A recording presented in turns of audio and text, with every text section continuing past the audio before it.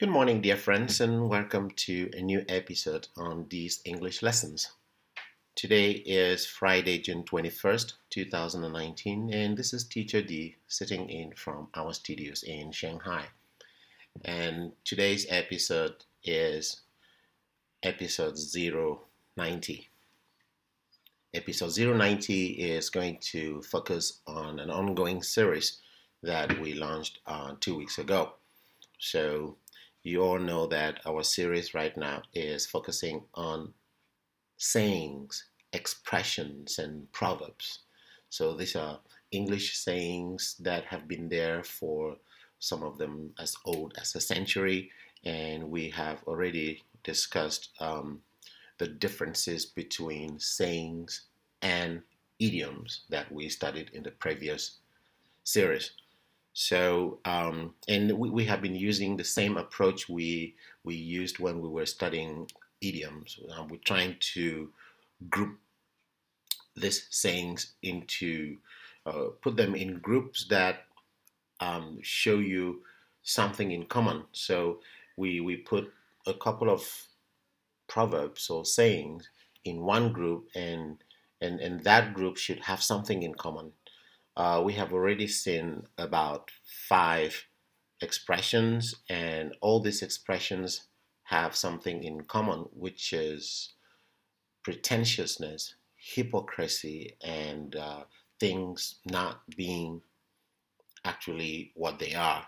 So that was the theme for the proverbs that we studied in the previous episodes. And in today's episode, I'm going to introduce a new group of proverbs, and all these proverbs are going to emphasize the idea of teamwork, unity, group work, like togetherness. So we're going to discuss a couple of sayings today that you can use to emphasize the idea that when many people get together, they can do things. They can do things wonderfully.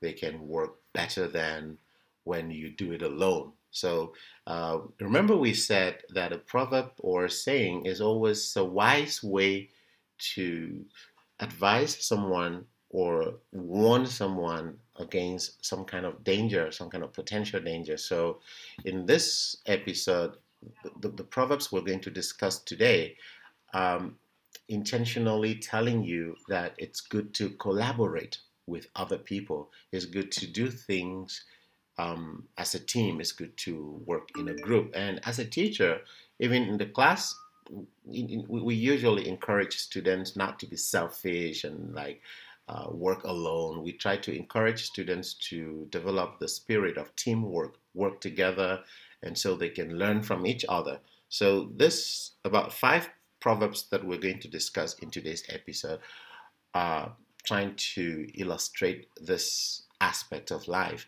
and it's not only applicable um, in sports. In sports, we see a lot of teamwork. You see that teams that really um, collaborate strongly are usually the better teams. But out of sports, we have teamwork in class, as I mentioned. Many teachers like to use teamwork, group work to get students to progress in the programs. And then, even in business, you will find out that teamwork is also very important. In business, a lot of business is done nowadays in teams. That's why you have project managers, you have team managers, team supervisors, team leaders, and so on. So I think it's very important that we look at these sayings that you can use. So whether you're a director in a company, or you're just a student in class, or you're doing some kind of sport, you can always emphasize sorry, you can always emphasize the idea of teamwork and unity using these proverbs that we're going to discuss today. And if you have your pen and paper, here's the first one. United we stand, divided we fall. Listen to how it sounds. United we stand, divided we fall. This is to say we have to stay together. because if we're not together and we want to work alone, we will lose. We will lose. So, united we stand. That stand means victory, success. So, united we stand, divided we fall. Fall here means failure, or we lose a game, or we miss the business opportunity, or we cannot finish the work on time. So, that's a nice saying that you can use at the beginning of your speech or at the end of your speech to emphasize this idea of teamwork and unity. Let me take that again. United we stand, divided we fall. Some people will use this in a very nice way that you just say the beginning of the saying and people complete the rest. Like, united we stand, and the people you're talking to will simply understand the rest of the sentence, the rest of the saying, which is divided we fall. And number two, some people prefer to say it in a more direct way. So there is another saying, unity is strength. Unity is strength. Strength here is the noun coming from the adjective strong.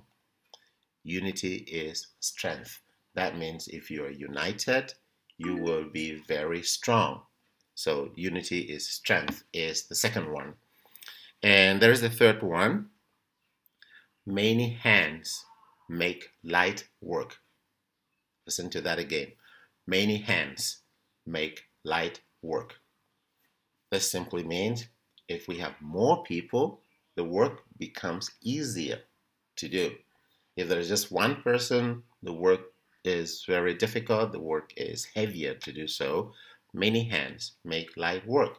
So if you have a project, instead of stressing yourself on the project alone and working overnight, invite more friends, invite more people, tell them about the project, and they will come in with ideas and join hands, and you will find the project more successful and easier to do.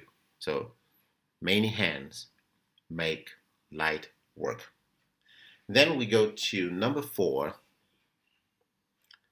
Number four is it's a proverb that is very popular in Africa. It's a saying that is very, very popular. In fact, it originates from Africa. So our listeners in Africa will like this very much, and they will understand this because they use it very often. That one goes like this. One hand cannot tie a bundle. One hand cannot tie a bundle. A bundle is something you want to keep intact. Something you want to keep intact. You can have a bundle of sticks. You can have a bundle of papers. You can have a bundle of trash. You can have a bundle of anything that you want to keep intact. You need to tie it into a bundle. And this African saying is, one hand cannot tie a bundle. It's like, if you want to tie a bundle effectively, you need two hands. You need two hands.